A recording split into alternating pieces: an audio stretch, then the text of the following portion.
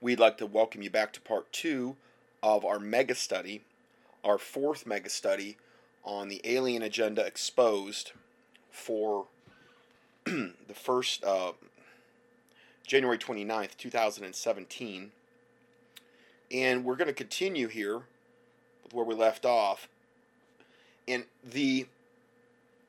I posted a couple links here. In one of them, because we've been talking about Alien Covenant, the movie, and Prometheus, I did a keyword search for Prometheus on contendingfortruth.com, and I give you the link to the studies. If you click on this link, the studies that came up where I talked at length about Prometheus will come up. And then also, this particular study, which I did actually all the way back in 2007, it's called The Ancient Astronaut Lie, The Shocking Origin of Intelligent Design Theory. Now, intelligent design was, particularly at the time, one of the ways they were trying to integrate this into the church, equating some type of intelligent design with creationism, okay, was actually a gigantic trap. So again, this is very important for Satan to do. I'm just going to read you the description of this study. This is a special study I felt convicted to do after viewing a 27-minute internet video put out by the Raelian cult. Now, they're a literal cult, okay? This video does one of the most thorough jobs of condensing most of the coming New World Order, New Age agenda lies that I have ever witnessed.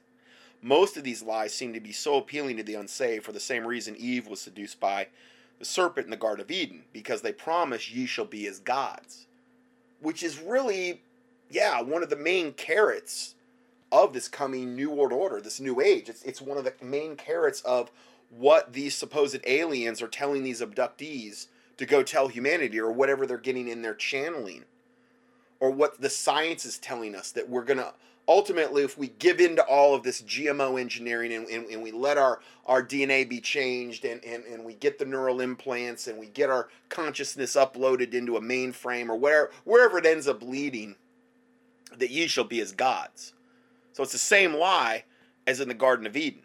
If anyone buys into this, then all accountability to a holy God goes out the window. And they feel they can live any way they want, which is what Darwinism allows you to do. Because, hey, if we evolved from a rock, what does it matter? Okay.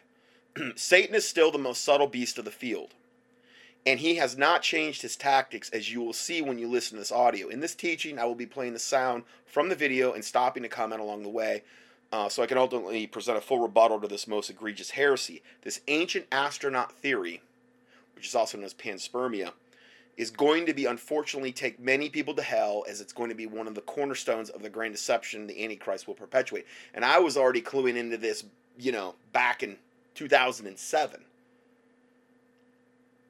And now here we are 10 years later, and it's just evolved into what it is now, which is much more advanced. Now, I already covered the information that's listed next in the PDF, which was the gap theory stuff. Okay? In fact, I need to move this back because you're going to get confused on the audio if I don't. So let me move this back real quick, and I'll be back in a second. Okay, so I moved everything back on the PDF so everything will make sense if you're trying to follow along with this study. Okay, so now, what is the next report? It's entitled, Why Are World Leaders Visiting Antarctica?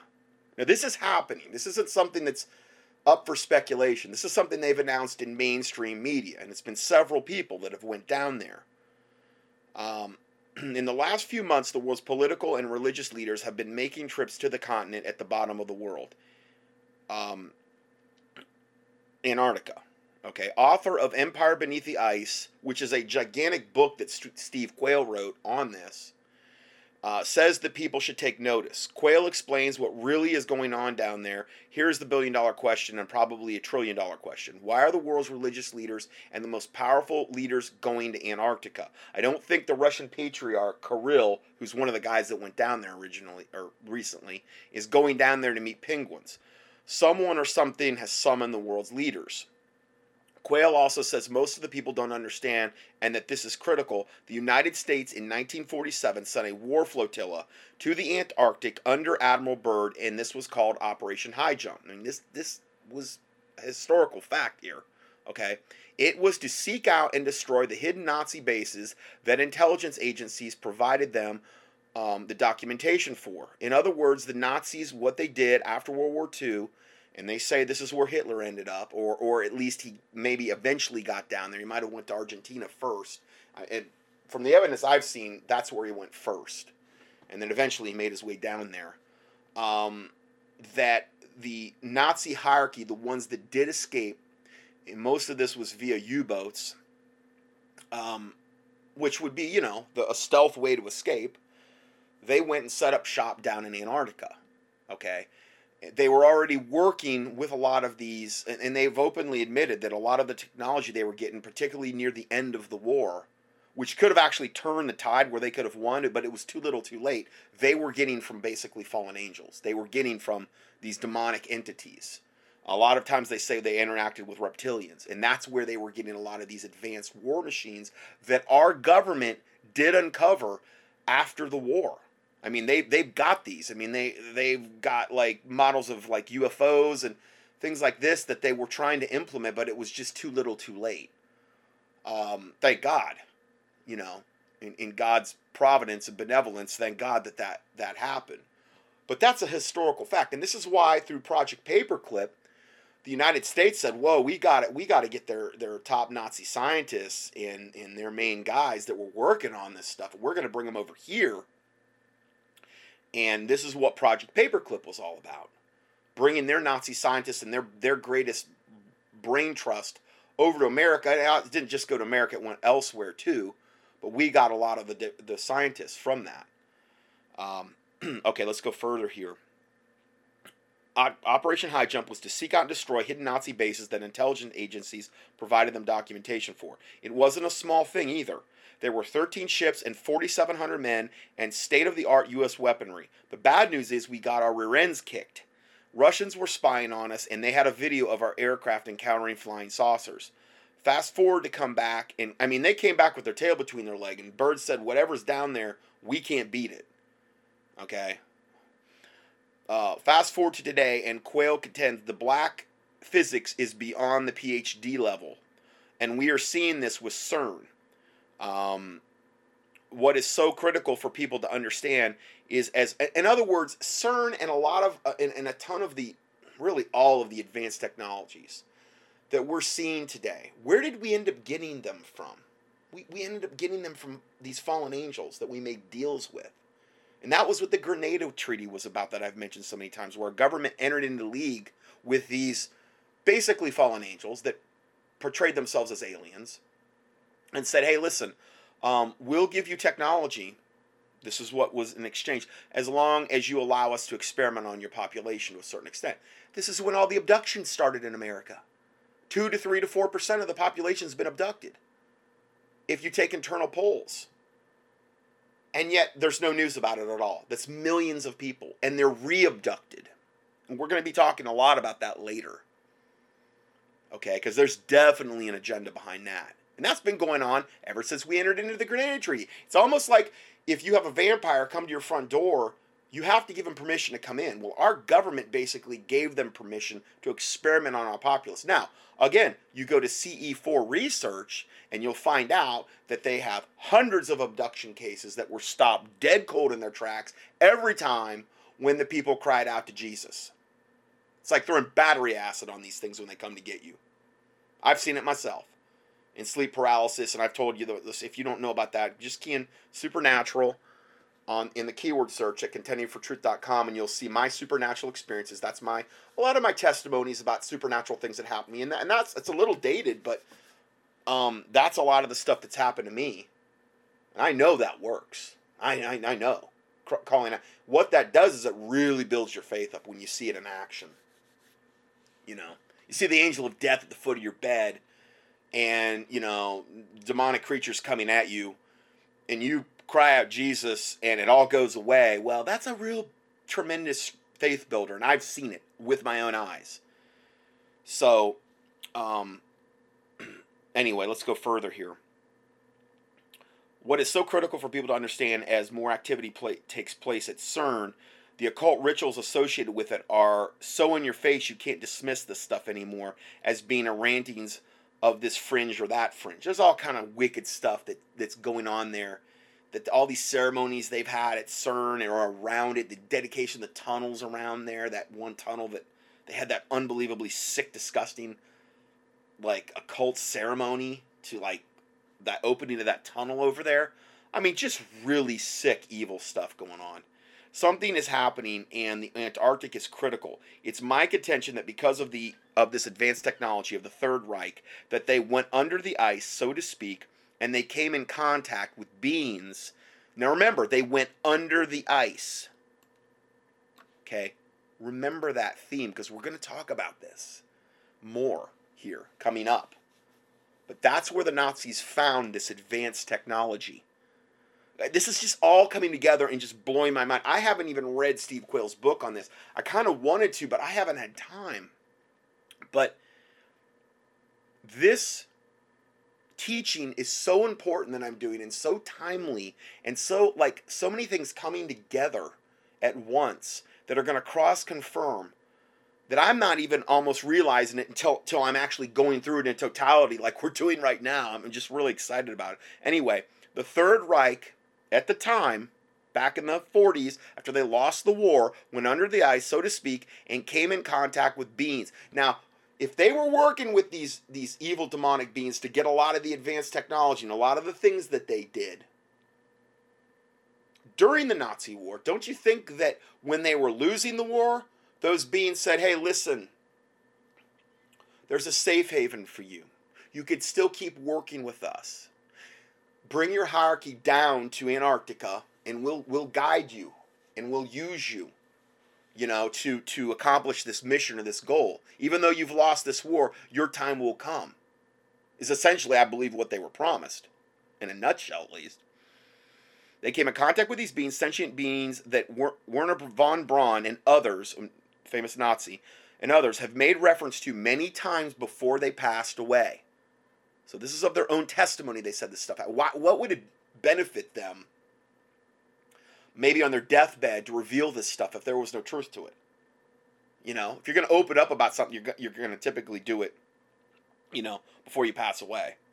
So all of this is a matter of record. Now, I believe he documents this in the book, Empire Beneath the Ice. It's a little pricey, but it's, you know, a pretty big book. I don't know. I haven't read it, but he is probably the only one that's ever, and I'm not making some blanket endorsement of Steve Quayle. I'm just saying that this book seems to target this very subject. He just released it like in the last year or so. So it's very, very timely. And if you want to know more about the subject, I would probably direct you there to that book. But man, there's a lot of stuff breaking on this stuff about Antarctica right now. It's just unreal. When you put all the records together, it points to this. There is some entity or group of entities that are thinking and have advanced technology and basically give orders to the religious and political leaders of our day.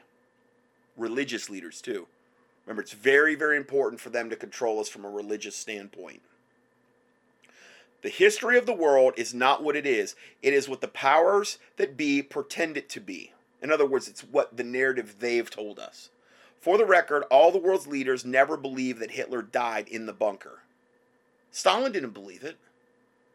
The world leaders didn't believe that. That was just a narrative for the history books to make us feel all warm and fuzzy like Hitler died.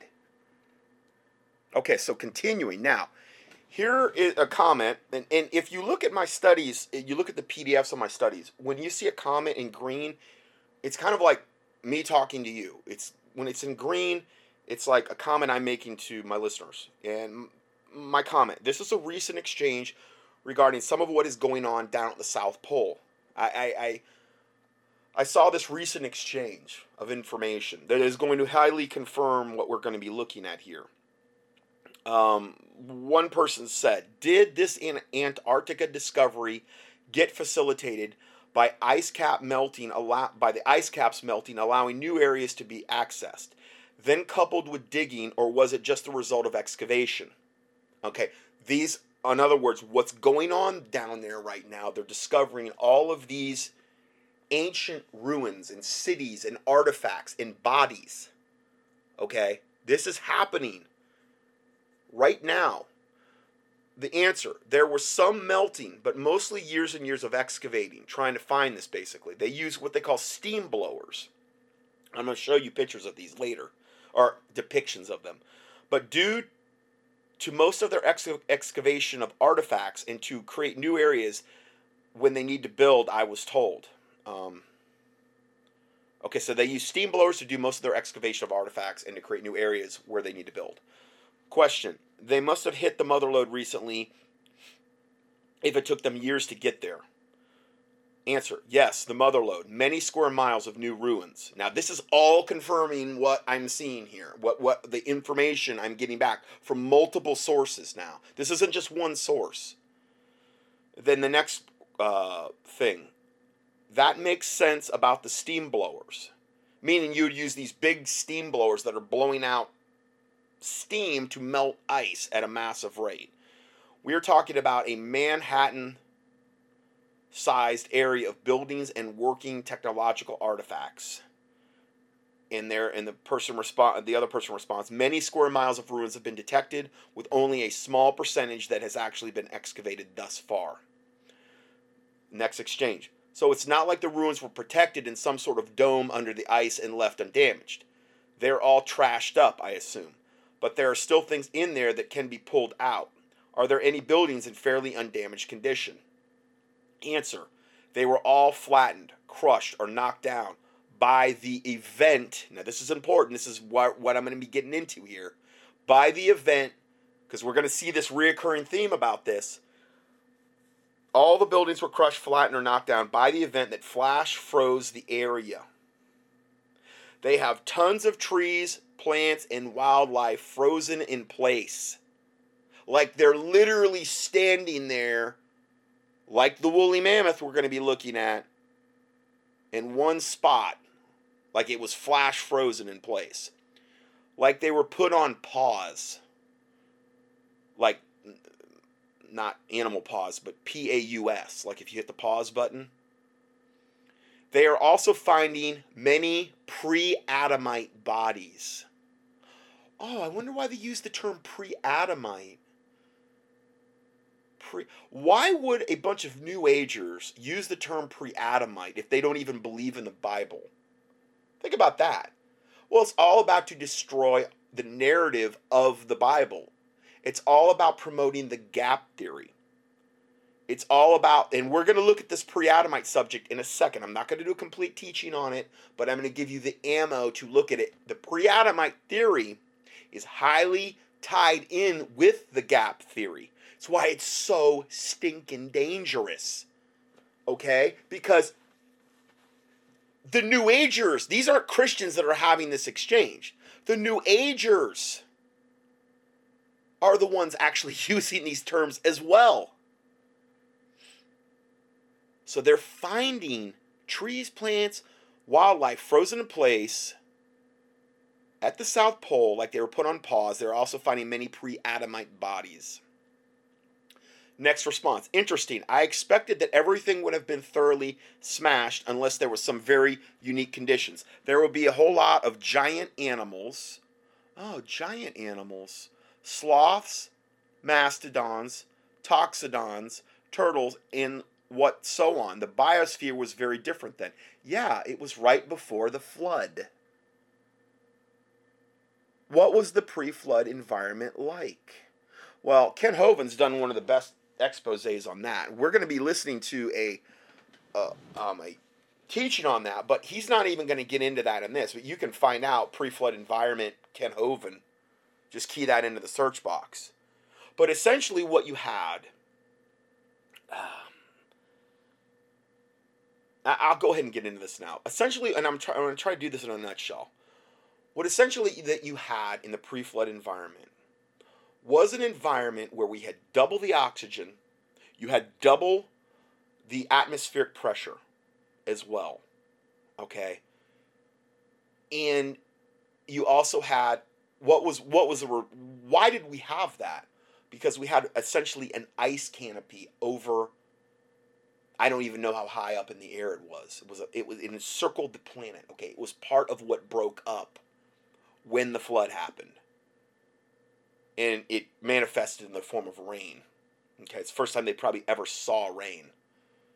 Is in that particular environment. The ice canopy broke up. The fountains of the deep also broke up. Okay, the Bible talks about that. And what you end up getting, and the reason I don't want to play the Ken Hovind thing on that is probably it's a very, very long explanation because he's going to go way into it. I'm trying to simplify it for you in a nutshell.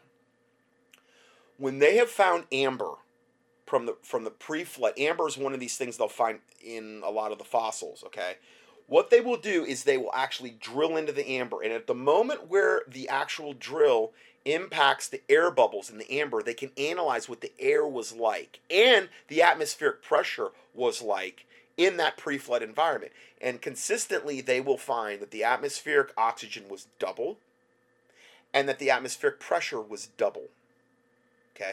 Plus, if you had an ice canopy over the head that was filtering out all the harmful UV rays, what you would end up having is an area where you had very, very little radiation actually hitting humanity and the animals. So what would happen? They would live a lot longer because they would have a lot less free radical production.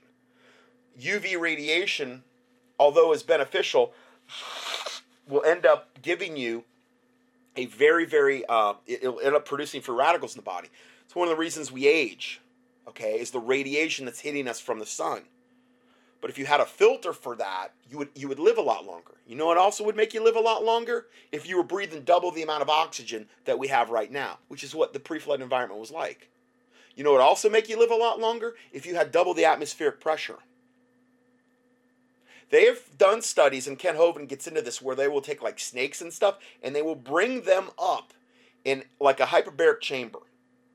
Okay, which is basically they'll use that if you have a diving accident, they'll use that to save people's lives in a diving accident. If they were doing what they should, they would be putting people that were in spinal cord injuries. They found that people that have spinal cord injuries that would normally they'd be a quadriplegic, if they get them in there quick enough and keep them in there, their actual spinal cord can repair.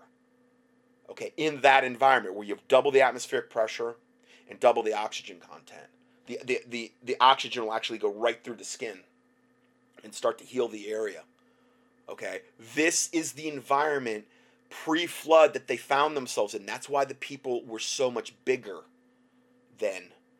That's another thing Ken Hovind gets into in depth. How much larger, like Noah and his sons, these were big dudes, okay? Now, if they would be considered giants in our day, you can't even imagine how big the fallen angels, when they procreated with women, how big their offspring would have been. I've heard accounts of 50 to 100 feet or whatever, even higher. So, this is something you have to bear in mind. How did you have people like Methuselah living into the 900 range? Well, easy. Double the atmospheric pressure, double the oxygen content in the air, and then remove all the harmful UV radiation out of the atmosphere. Remember, when God created the Garden of Eden, okay, it was a perfect environment. Yeah, he drove Adam and Eve out of the garden, but that doesn't mean that he took away. Granted, sin entered into the world, and yes, they would eventually die, but that doesn't mean he took away this perfect type of environment where a human being and other animals would thrive and survive and live long. This is why dinosaurs got so big. Number one, reptilians don't ever stop growing. Okay, a dinosaur would be under the reptilian thing. You could have a brontosaurus or whatever, triceratops or a T-Rex or whatever, and they're just gigantic. They keep growing, and they live way, way, way, way longer. And guess what? Their lungs don't have to work near as hard. Why? Because when you have double the atmospheric pressure and double the oxygen, well then that oxygen just flows into the lungs really quickly. When you had post-flood, that canopy was broken. Okay, it was gone. What that did, the canopy allowed the doubling of the barometric pressure, of the atmospheric pressure. It was like we were in this sealed dome, essentially. Okay? That was where we got the pressure from. The oxygen content, when that thing broke up, then everything kind of dispersed. The atmospheric pressure that we normally had, that was double, was now halved. And then the oxygen that would have normally been encased in the actual canopy was also dispersed. There was no, I mean, it could rise up a lot further. You had plants that grew bigger. You had animals that grew bigger. You had dinosaurs back then that could grow bigger. And guess what? After the flood, a lot of those same dinosaurs could not live anymore because they did not have the lung capacity. And guess what? After the flood, isn't it kind of weird? That's when you see the lifespan start dropping off precipitously. You look at the average lifespan, pre and post flood in the Bible. What was the delineation? It was the flood. They started living way, way, way less after the flood. And it wasn't just like they went down to 70 years. It was a little bit of a line there, like a slope down. But that's when it all happened. So what else could explain it? I'm trying to give you some background here, because if you believe the narrative, the scientific community, and this whole lies that we're going to see give you, it's going to shake your faith. I don't want your faith to be shaken. Okay, let's go further here. So the last comment they made was there will be a whole lot of giant animals, sloths, mastodons, toxodons, turtles, and so on. The biosphere was very different then. Yeah, I just explained to you why the biosphere was different. Okay, why humans could live to be into the 900 range. Why they were very much bigger. Okay, why animals were bigger. Why the plants were bigger. And why things were so different post-flood. Totally different world post-flood. The response, yes, that's absolutely true. They were already pulling out a variety of bodies of flash-frozen prehistoric animals. Okay, so let's go further here. Okay. Now, you might have questions in your head. Let's go into this first, okay? Comment. This is a very important biblical concept to understand with the deception that's coming. Now, remember, I'm only going to be playing here a short portion of this. It's called the Hovind Theory, Frozen Mammoths. I remembered this from when I'd watched a lot of his teachings before. Okay, and I looked it up on the internet and I found it. And this is I'm telling you, he's one of the only guys that have ever explained this. And I didn't realize how important it was to understand this concept until I see all of the lies that are being thrust down our throat with all the discoveries that are going on in Antarctica right now. Why this is so important. God led me to this so I could give it to you. Okay? The mammoths, among many other animals, froze to death because of the great flood that happened. Okay, now, let's go ahead and play this. And the conclusions of... Well, hold on. Let's just play this first here.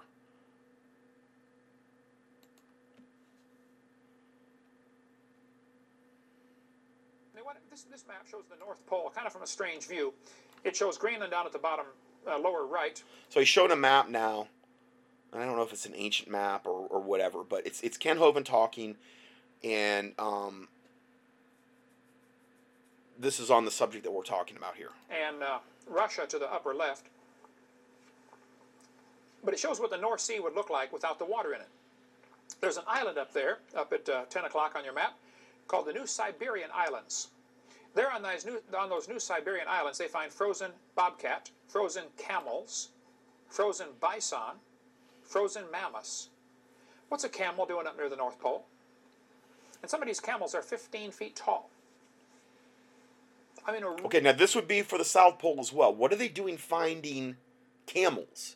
An animal that you would never ever see at the North Pole. What are they finding them flash frozen up at the North Pole and at the South Pole? Woolly mammoths at the South Pole or the North Pole with fresh green food still in their stomach, like they were flash frozen. This is what they're finding in Antarctica basically right now. Okay, but they're not giving they're not giving this as a reason as to why they're finding. They're giving some whatever convoluted New Age ancient astronaut theory as to why it's happening. What he's getting into, what Dr. Hovind's getting into, is the Ken Hovind. I don't know if he's a doctor, but he's going to give you the actual biblical reason. Really big camel. What happened? How do you freeze animals up near the North Pole, and why were they there? Well, I think before the flood came, the world probably had very, very small ice caps, if any, because it wasn't tilted as much as it is today. If the Earth were not tilted quite so much, we'd have almost, springtime all the time. There still would be probably small polar ice caps just because of the angle of the sun. There'd probably be colder weather at the north and warmer at the equator, but nothing like... Now, here's another reason that I think he gets into in other videos. If there was a canopy around the whole Earth, the energy from the sun that was hitting the canopy that would ultimately warm the Earth would be more dispersed. Okay, so you wouldn't have these extremes like you get at the equator now, of where it's just brutally hot, and the North Pole where it's just brutally cold. The sun would be hitting this basically this canopy above the Earth and dispersing this heat. Okay, or like a diffuser kind of. It's diffusing things. It's not letting, this energy get there in such an extreme form in one area to another. It would create an environment that was much more moderate, worldwide, okay? And that's one of the reasons why you could have giraffes and woolly mammoths near the North Pole, because you're not going to really have those extremes in temperatures. It is today. When they drill down through the ice, sometimes they find strange things. Like in Antarctica, they drilled down, which is at the bottom of the world here. Oh, we call it the bottom. Of course, you can't tell when you're standing there, but at the south end of the world, they drilled down through the ice and hit coal. There's enormous evidence of huge forests in Antarctica where there's not one tree growing today. There's not a blade of grass growing down there. Admiral Byrd said... But there was at one time, because they're finding gigantic deposits of coal, which is a byproduct of decayed organic matter. Trees and plants and things of this nature. So there was at one time, and this is Antarctica, which is where we're focusing on today. So we're saying that at one time it was a very, very, very different environment down there, in the North Pole, where you would have animals that you would normally never ever see down there, and they were there like they would be in Africa or something. He found frozen palm leaves under the ice near the South Pole. Here's an article telling about 400 miles from the... And all of this is reference what he's bringing up here. And this one says, scientists have reported discovering the first set of dinosaur fossils ever to be found in the interior of Antarctica. The fossils are said to be the remains of a plant-eating dinosaur that was 25 to 30 feet long. Okay, we don't have animals that big, probably, 25 to 30 feet long on the Earth today. I mean, you can say some of the whales and stuff, but as far as a plant-eating dinosaur, we don't have those just roaming around. And they said they lived 200 million years ago, of course. What geologists call the early Jurassic period. And they were actually, the bones are spotted in a small section of exposed rock alongside the mountain, which lies about 400 miles from the South Pole, not very far away. Okay, what is a dinosaur doing that close to the South Pole? If the environment wasn't very different, he couldn't have lived down there, in other words. South Pole, they find dinosaur footprints. And dinosaurs. And thousands of well-preserved leaves found in Antarctica. What happened? 250 miles from the South Pole, they find frozen leaves in the side of a cliff. There are no trees there. None. Zero. This article talks about the discovery of these leaves. They have their original cellular content. These leaves are not fossilized. They're still leaves. Up in Alaska, they found dinosaur bones and dinosaur tracks in Alaska. It's cold in Alaska. Actually, there's a good book by some guys who went up to northern Alaska and found frozen dinosaur bones, not even fossilized. He's showing the actual either newspaper clippings or scientific reports. It's all referenced. This isn't the stuff he's making up here. Called The Great Alaska Dinosaur Adventure, A Great Alaskan Adventure, or something like that. We can get it through our bookstore. But frozen dinosaur bones, not even fossilized. Well, we cover more on that in video number 7. The Earth actually has 2 north poles. We have what's called the geographic. And again, he goes into a lot of these different topics much, much more in depth. Okay, if you get like his full series of tapes and stuff, I'm just touching the surface here. So you might have a lot of questions about some of the things that we're talking about here, but again, I would encourage you to watch the tapes, and if you want to, you can go up online. They're all on YouTube, and just if you want to just key on the pre-flood stuff, the dinosaur stuff, he's got tons about that. Okay, where he gets into depth on these subjects. North Pole, we spin around that one, and we have a magnetic North Pole up here in Canada. Your compass points to the magnetic North Pole. Now here in Florida, it doesn't affect us because we're pretty much straight. So the magnetic North Pole and the true North Pole are two different spots. They're I don't know how far away. They're, if it's 1,000 miles or 500, I'm not sure, but it's a good distance. Fine. But if you live in Alaska, there's quite a difference. Pilots have to really watch for this angle of declination because the North Pole is not really the North Pole. So the angle of declination is the difference between the actual real North Pole and the magnetic North Pole. They have to allow how many degrees to change their navigation based upon, because it's pointing magnetic north, not geographic north. It appears that the Ice Age, you can look at the map here, it appears that the Ice Age is centered around the magnetic North Pole. There was more ice in America than there was in Russia, for instance. The Ice Age effects came down further. Here's what I think happened. The mammoths are up there chomping on their tropical flowers, enjoying a wonderful meal. Okay, and remember, they're chomping on their tropical flowers up in the North Pole because the environment was totally different than it was now. And all of a sudden it began to snow. They had never seen snow before. So one of them said, Herman, this is peculiar weather we got going on here. Let's get out of here. They started running around, and the snow got deeper and deeper, and pretty soon they ended up in snow so deep they couldn't even fall over. How many of you have ever been in snow so deep you couldn't fall down? You don't get that in Florida much, but you guys do in South Dakota, don't you? And the mammoths ended up standing up, suffocating in 300 below zero, super cold snow. They froze in 5 hours under those conditions. Because a large chunk of meat takes a long time to freeze. You ladies know if you freeze or thaw out a large turkey or something, it takes... Okay, and again, this is the whole reason I played this video. This is so important because they're finding the same things right now in Antarctica, but they're not using this explanation of Ken Hovind to explain it. They're not really giving you any real explanation other than their New Age gobbledygook or whatever. It happened 8 billion... See, when you say something happened, you know, thousands and thousands or millions or 100,000 years ago, anything could... Who knows? But when you start to try to put this into a biblical timeline, it becomes much harder for the New Agers, for the, quote, scientists to explain it. Okay? 24 hours to freeze or thaw 12 inches. Well, the mammoths are found frozen so quickly the food in their stomach is still green, still recognizable. It didn't keep digesting after they died. It's still green in their stomach. The mammoths that they're finding that were standing up. And I'm not saying this just happened in Antarctica. They've been finding these carcasses for a long time. He's giving you documentation. But they flash froze. The point is they flash froze so quickly that they are still finding the green food in the stomach of the woolly mammoths. That's how quickly they flash froze. They didn't even have time, because the digestive juices will keep working.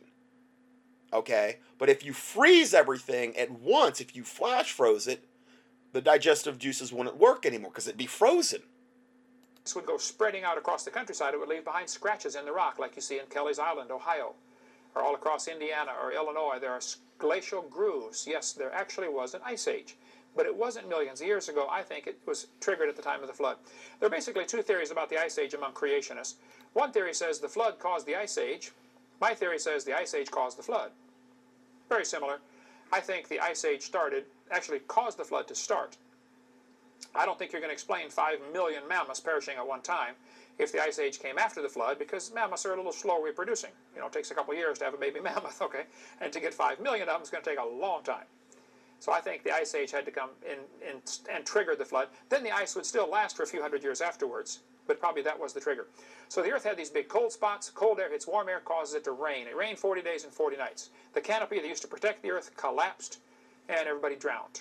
Okay, so that's the canopy that used to protect the earth that I was talking about earlier. That would be, I believe, the source for the double atmospheric pressure and the double oxygen content. It kept everything inside, and it also filtered out the harmful UV radiations. What caused the people and the animals and the plants to grow, so much bigger and live so much longer and have so much more, obviously longevity. The Bible says the fountains of the deep broke open.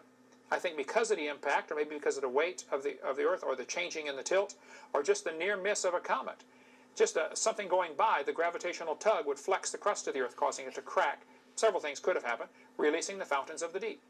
If you get the book of Jasher, we sell it in our bookstore. I don't know that this is the one mentioned in the Bible, okay? There's a book of Jasher and a book of Enoch. Jasher chapter 6. On that day, the Lord caused the whole earth to shake. And the sun darkened, and the foundations of the earth raged, and the whole earth was moved violently. And the lightning flashed, and the thunder roared, and all the foundations of the earth were broken up. Which is essentially what the Bible says. I mean, this is a little more descriptive. Fascinating book to read. If you want to get the book of Jasher, it's like $10 in our bookstore. But I think this is another description of what happened at the time of the flood. The earth actually broke apart. Something caused it. Walt Brown says the earth was stretched, over the water. I agree, but he doesn't have a mechanism. And I talked to him about it. I said, what caused the earth to crack? He said, I don't know. It just did. Well, maybe so.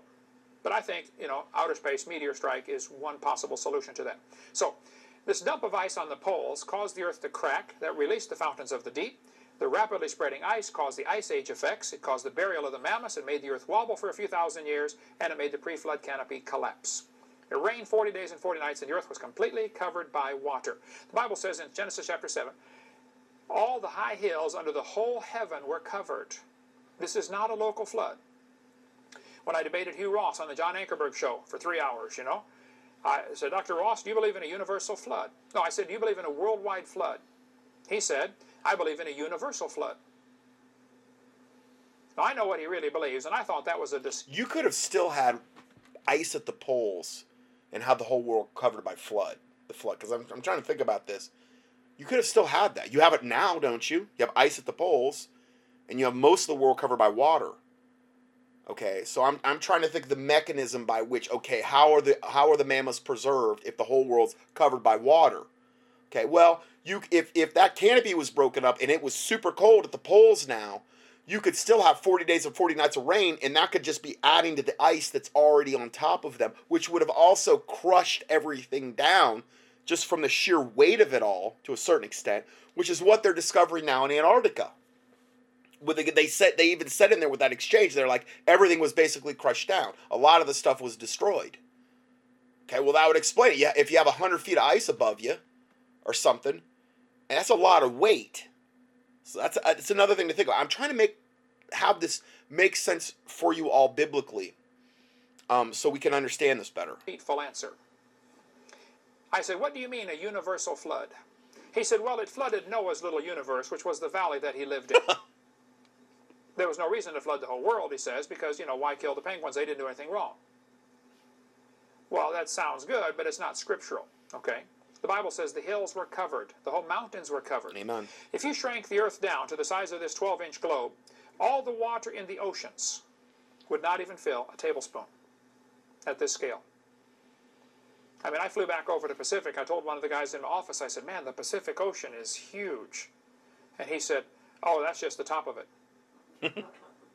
That's quite a thought. But even though there's huge amounts of water on this planet, when you shrink it down to this scale, it won't even fill a tablespoon. 3 miles of water spread over the world is thinner than the paper on this globe at this scale. This is 8,000 miles across the earth. So he's holding up like a 12-inch globe to show you, so you can get a concept of that. 3 miles compared to 8,000 is nothing. And if you smoothed out the earth right now, if you just smoothed it out, push the mountains down, lift the oceans up, level everything out, there's enough water out there right now to cover the earth 1.5 miles deep. Wow. Everywhere. Wow. People say, where'd all the water from the flood go? Oh, it's still here. It's gathered into big puddles called oceans. The water's still here from that flood. Well, and also, these reservoirs that broke up, these fountains of the deep, may have been refilled then. Maybe the water that was there went back into these reservoirs. as the waters, the Bible says that the waters assuaged. They basically, okay, once the 40 days was over, 40 days and 40 nights of rain, the fountains of the deep breaking up, the waters assuaged, and that was when the flood finally found its home on the mountains of Ararat in Turkey. Okay, that's what the Bible says. That's where they were, where the Noah's Ark, and there's been a lot of people that have said they found it, you know. Ron Wyatt and other people, which one, I'm not 100% sure. But that's where the ark, as the waters, as well, I kind of think that the waters, you know, went back into a lot of these big reservoirs that broke up pre-flood, and to a certain extent at least, you know, and then a lot of that water's still on the earth today in the form of oceans, like Ken Hovind was saying. So okay. I hope you've kind of got a grip on that now. Again, if you don't, go back, get his tapes, listen to particularly the presentations he's done on, like, the flood and all of those things, because he does hours of this stuff, okay? Really, really, really interesting stuff here. And he's one of the only ones that have ever explained this. And I thank God that I listened to them prior to this, because if I had not listened to them many years ago, I would have been at a little bit of a loss when I read this thing about, okay, they're all flattened, crushed, or knocked down by an event that flash froze the area. Now these are the basically the New Agers talking. They have tons of trees, plants, and wildlife frozen in place, like they were put on pause. They're also finding many pre-Adamite bodies. Okay, they're trying to convince you though this happened like thousands, way longer than some kind of 6,000 year period. Okay. All right. Let's see where we're at here. Okay. Now let's go further. This next report, and this just came out. Call it serendipity or whatever. This came out literally on 4 days ago, and this is bought from a New Age source. Okay. And this is one of the main New Age sources that is on the cutting edge of disclosure and the alien agenda. So understand, take it with a grain of salt here. But I go to these sources so I can get the pulse of what is actually going on. They're the only ones right now, other than maybe Steve Quayle, who are reporting on the discoveries in Antarctica. Okay? And they're kind of on the cutting edge of that. Now, this is entitled, Visit to Antarctica Confirms Discovery of Flash Frozen Alien Civilization. And this starts out by saying, early in January 2017, the secret space program whistleblower Corey Goode, and I've played many of his excerpts, okay? I'm not saying I endorse Corey Goode. Okay, I'm telling you this is what he's saying, and this is going to further expand what we already read you on that exchange above.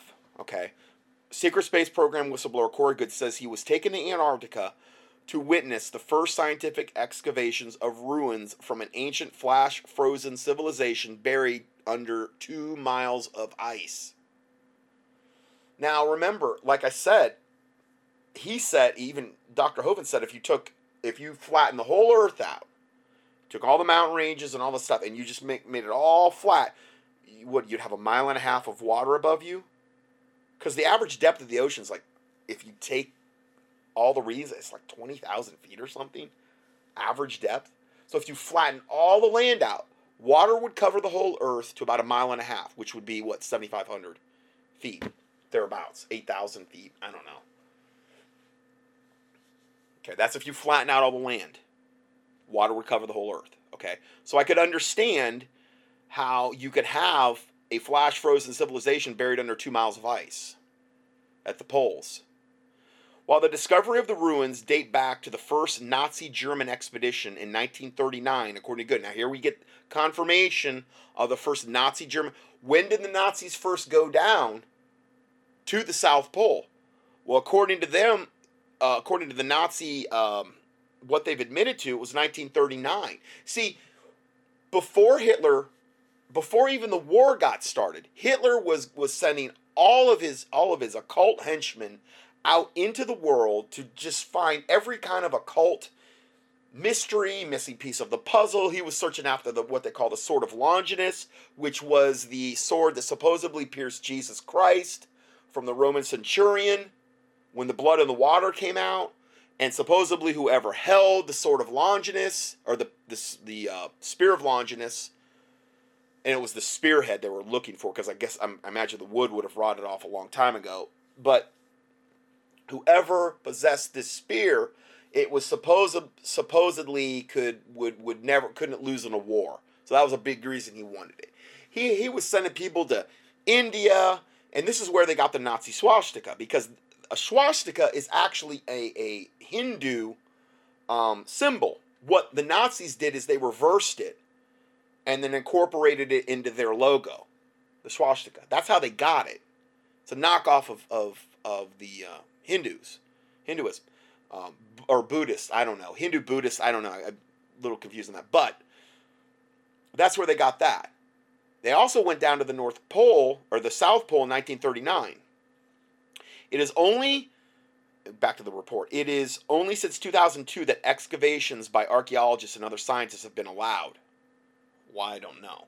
The archaeologists have allegedly prepared documentary films and academic papers whose release will astound the scientific community. Now remember something. This is the stuff that they're going to start rolling out that is going to absolutely shake the foundation. If you're not grounded and rooted in the Lord Jesus Christ, in the solid rock of Christ Jesus, and in the Word of God, this is the stuff that is going to absolutely rock your foundation, okay? And if you're not educated in any of what I'm telling you right now, and all of a sudden this is foisted upon you, you're either going to have to ignore it or you're going to have some kind of explanation for it. And like I said, man, the Bible says he's going to shake everything that can be shaken, so that which cannot be shaken will remain. This is part of the shaking that God is going to allow to happen. This is part of the strong delusion that God said he was going to send in 2 Thessalonians chapter 2.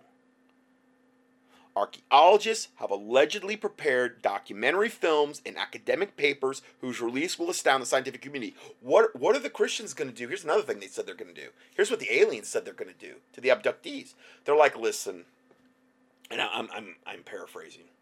They tell the abductee victims so much of the time, listen, this whole thing with Jesus and the crucifixion and him dying for your sins, that never happened. He was one of us. He's an ascended master, one of the lower ones. But everything about Jesus has been blown out of proportion. Your Bible's all wrong. It got it all wrong. We've actually got footage of Jesus Christ actually didn't get crucified. He was actually, and again, how that scenario is going to play out, it may be the whole thing about the Da Vinci Code. I've done whole studies on that, exposing it, where Jesus never was crucified. He actually escaped Jerusalem. Him and his concubine, which became his wife, I guess, Mary Magdalene, okay, who was the harlot that got saved, okay, praise God, she got saved. That was his wife. And they were whisked away from Jerusalem and started the Merovingian bloodline, which is one of the main bloodlines of the Illuminati. And they went up into the East European regions, and Mary is actually the Holy Grail. What do you mean? Well, that's what the Da Vinci Code tried to con everybody into believing. And this is disgusting, but I'll say this. What they mean by that is that when everybody was searching for the Holy Grail, what they really were searching for was Mary's body, because she was the receptacle of the seed of Jesus Christ and bore his children. That is the blasphemous garbage that Hollywood is trying to shove down our throat via the Merovingian bloodline, which is a bloodline of the Illuminati, but it's not Jesus Christ's bloodline. It's just a lie from the pit of hell, is what it is. But supposedly this royal bloodline, Mary was the Holy Grail. Okay, I know I'm going all over the place today, but a lot of this stuff is all tied together, and I have done studies on all of this. The Da Vinci Code, there was another one that I did. Just Key and Da Vinci, you'll see a lot of the. I actually watched that blasphemous movie the other day. I never watched it before. I'm like, I really wonder. I mean, I did a study, and yeah, I know the plot line, but I want to see the full measure of this disgusting. Oh my word! It was stinking horrible. It's horrible, blasphemous to the nth degree. I mean, you talk about these people with no fear of God, man. I mean, they are pure evil. Anyway, it was horrible. What I'm waiting for is when the academic papers and the documentary films, and then when the aliens make their big debut, they're gonna show us the true path. Jesus was never. Look, we have actually film of this. He was never crucified. He was just a lesser ascended master. You've based your whole faith on a lie. He didn't die for your sin. They're going to key on that too, because that's all they really care about. All the other religions are all basically on their way to hell anyway. The Buddhists, the Hindus, the Zoroastrians, all of these other isms, they're works-based. They're all based on works. Okay? Whereas Jesus Christ died for our sins. You're saved by grace through faith, and that not of yourselves. It is the gift of God, not of works, lest any man should boast. That's what the Bible says. Not saying you just live like the devil once you get saved. Because if you do, that's evidence you're not saved. Okay, but I've covered that before. If you don't understand about salvation, go to contendingfortruth.com. There's a little link at the top called True Salvation. Listen to all those teachings in that order. Walk you through everything. Okay? Anyway, this is just so important because, like, let's say this is the last study I'm ever allowed to do, and this stuff happens in the future. At least you will have this information and all of the other teachings that I've done so that you are armed and equipped, hopefully, for the deception that's coming. I'm not saying that I know everything and this is the totality of it, but I think we've got a nice big chunk of it at this point. I think we've got a really nice big chunk of what's coming at us. In December 2011, 2016 update, Corey Goode described how he had been earlier made aware of the Antarctica excavations from multiple sources. And then had the now remember, Corey Goode is one of the ones that was in the secret space program, supposedly, and has interacted with the inner Earth alien civilizations that are supposedly human-like, but not. It's a mess, okay? But he is at the absolute forefront of this information. So it's not like I can just sit back and ignore all that he's saying. I said, all he's saying is bunk. The guy is their main mouthpiece, okay? So I'm trying to keep my finger on the pulse of what's going on here. And he's pretty much at the very zenith spear tip of this, okay? So, in other words, if we look at what Corey Goode's saying, we're probably going to find out very, very much what the actual essence of the coming deception is going to be. That's why I'm covering this, so that we're not deceived. Okay, Goode describes how he had been earlier made aware of the Antarctica excavations from multiple sources, and that he had excavations also revealed to him by a senior officer within a United States Air Force-led secret space program he dubbed Sigmund. Sigmund led a covert mission involving multiple abductions and debriefings of Corey Goode, who was being tested for the fidelity of the information that he knew. I've actually listened to these audios. I'm not telling you to listen to them, but I've actually listened to the audios just to kind of get an understanding of what has happened to him and how he's acquired this information. And that's what I like about this report right now. It summarizes everything. Okay? Instead of me having to play you 49 audio clips, this summarizes it. After being satisfied about the accuracy of Goode's information and sources, Sigmund unexpectedly shared some of his knowledge about the Antarctica excavations. It involved a civilization, meaning what they uncovered underneath the 200 feet of ice, involved a civilization led by 10 to 12 foot tall pre-Adamites. Pre-Adamites. Why would they use that term? Maybe it's to totally try to throw the Bible under the bus and discredit the Bible and to get us all to buy into the gap theory and into the pre-Adamite civilization, meaning there was men before Adam, even though that would totally contradict what the Word of God says? Huh. Why would they use that terminology if they weren't trying to target Christianity, is what I'm saying. 10 to 12 foot tall pre-Adamites. No, they were the giants of Genesis 6. Okay? That's what they were. They were the ones that were flash frozen at the North and the South Poles, or near those regions during the flood, when those regions were not Arctic, which is exactly what Ken Hovind just covered. You see why this is so important? Because this is going to be part of their deception. They're going to try to convince us of there were pre-Adamites, 10 to 12 foot tall. And guess what? They had elongated skulls, which is also a sign they were Nephilim. Because they've got all kind of skulls in Peru. You can go see to this day the Paracas skulls. They're elongated. And their DNA is not human. It's part human. But then again, the Nephilim were part human. They were part woman and part fallen angel. Elongated skulls, which is one of the main attributes you'll see of these godlike Nephilim that would overrule man, would rule over man. 3 oval-shaped motherships about 30 miles in diameter were discovered nearby, revealing that the pre-Adamites were extraterrestrial in origin. So again, they're trying to get us to think prior to creationism, pre-Adamites, of course if it was prior to creationism there'd be no world, but anyway, pre-Adamites were of extraterrestrial origin. No, they weren't actually. They were Nephilim. The fallen angels came down, saw women, procreated with them, and that's where these abominations stem from. They weren't extraterrestrial in origin. Maybe they went to space. Maybe they developed that technology. Maybe they developed it I'm sure they developed it during Noah's day. I mean, these things were gigantic. Think of the cranial capacity they had. Who were their dads, essentially? Fallen angels. You think they might have imparted to them some wicked technology? That's what the book of Enoch says that they were doing with men and women, or women in particular. They were teaching them different things. They were teaching men this, and it all ended up being wicked. They're smarter than us. Okay? They lived in heaven with God. Okay? They have more knowledge than us. We didn't have that. Okay? So it's no wonder they could impart this type of things to humanity if they so choose. Let's go further here.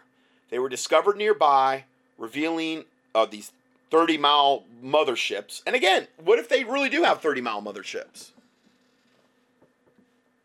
What if these start appearing over cities in America? I'm not saying these motherships. I'm saying they've already got them. Think that's going to shake some people's faiths? Do you know how many times that has been depicted in sci-fi movies where you have these gigantic motherships coming over cities and literally darkening the whole city, like New York? That concept has been shoved down our throats over and over and over again, and that's just one concept. And all of this is to basically get you to basically lay down your Bible and give up, curl up in a fetal position and say, my Bible didn't talk about this. If there was really a God, how could he let all this happen? And I'm telling you, this is the backbone of the coming deception that we're going to be facing.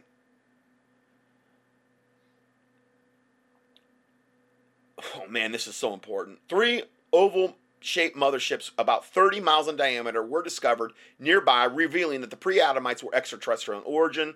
I just explained, debunked that, and had arrived on Earth about 55,000 years ago. Garbage.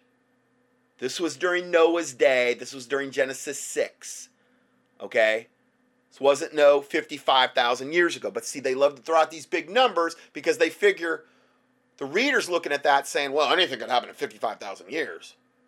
But if it was like 4,000, that'd be tough. That'd be a lot tougher to explain. Yep.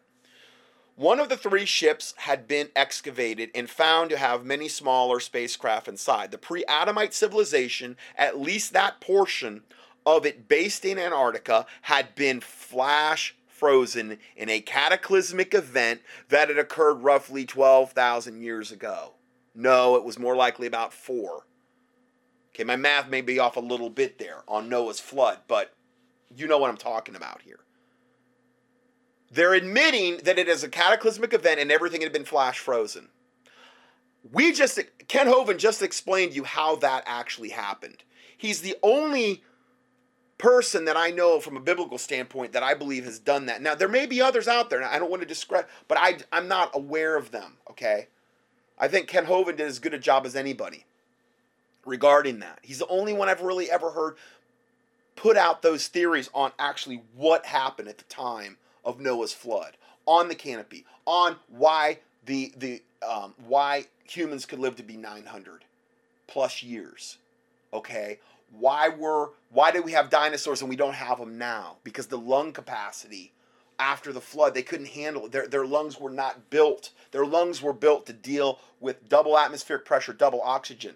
They couldn't get enough oxygen to their tissues. They were too big, or if they grew to a certain size, they couldn't probably get any bigger and they couldn't thrive. A lot of those species that we had pre-flood were designed for the pre-flood environment, and they could not live in a post-flood environment, in other words, is the point I'm trying to make here. Okay, so that's the reason. Okay, let's go further here. Good has also been told by his contacts that the most advanced technologies and the remains of pre-Adamites themselves have been removed from one archaeological site that will be made public. Now remember, this is all going to be made public to destroy your faith, ultimately. This is all part of this soft disclosure that Corey Good keeps talking about, meaning they're probably not going to disclose everything at once. There's going to be a soft disclosure that probably leads up to what they call a hard disclosure, where they just come right out with it. Think about it. If these things were so all-powerful and so, like, let's say the reptilians and stuff, if they were so big and bad, why haven't they taken over? Why would they need to worry about doing this in some kind of soft? Wouldn't they just come here and stomp us out and put us all in bondage and put us all in slavery? No, we've got to capitulate to them, I believe. We've got to give them permission to rule over us. And they've got to set all of this, just like a vampire coming to your front door, and he can't get in unless you invite him in. They've got to set you up mentally so that you'll invite these devils in because you think you got no hope of fighting against them. And I'm telling you, you do. A Christian is the only one that has any hope of really overcoming these devils and fighting them and defeating them. They're the only ones. We're the only ones that have the equipment to do it. And I don't mean a 50 cal. Okay? I'm talking about the sword of the Spirit, which is the Word of God. I'm talking about the full armor of God. I'm talking about the power of the Holy Spirit and His angelic host.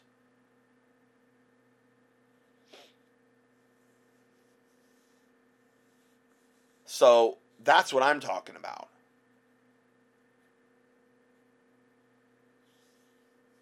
There are more with us than there are with them. I just read another Bible verse about that in Psalms yesterday. And the vision in Ezekiel where he opens the eyes. Or I'm sorry, Elijah.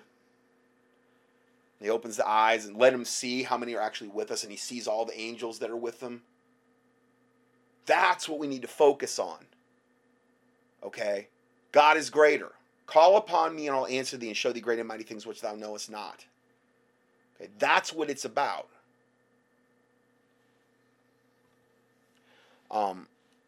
Let's go further here.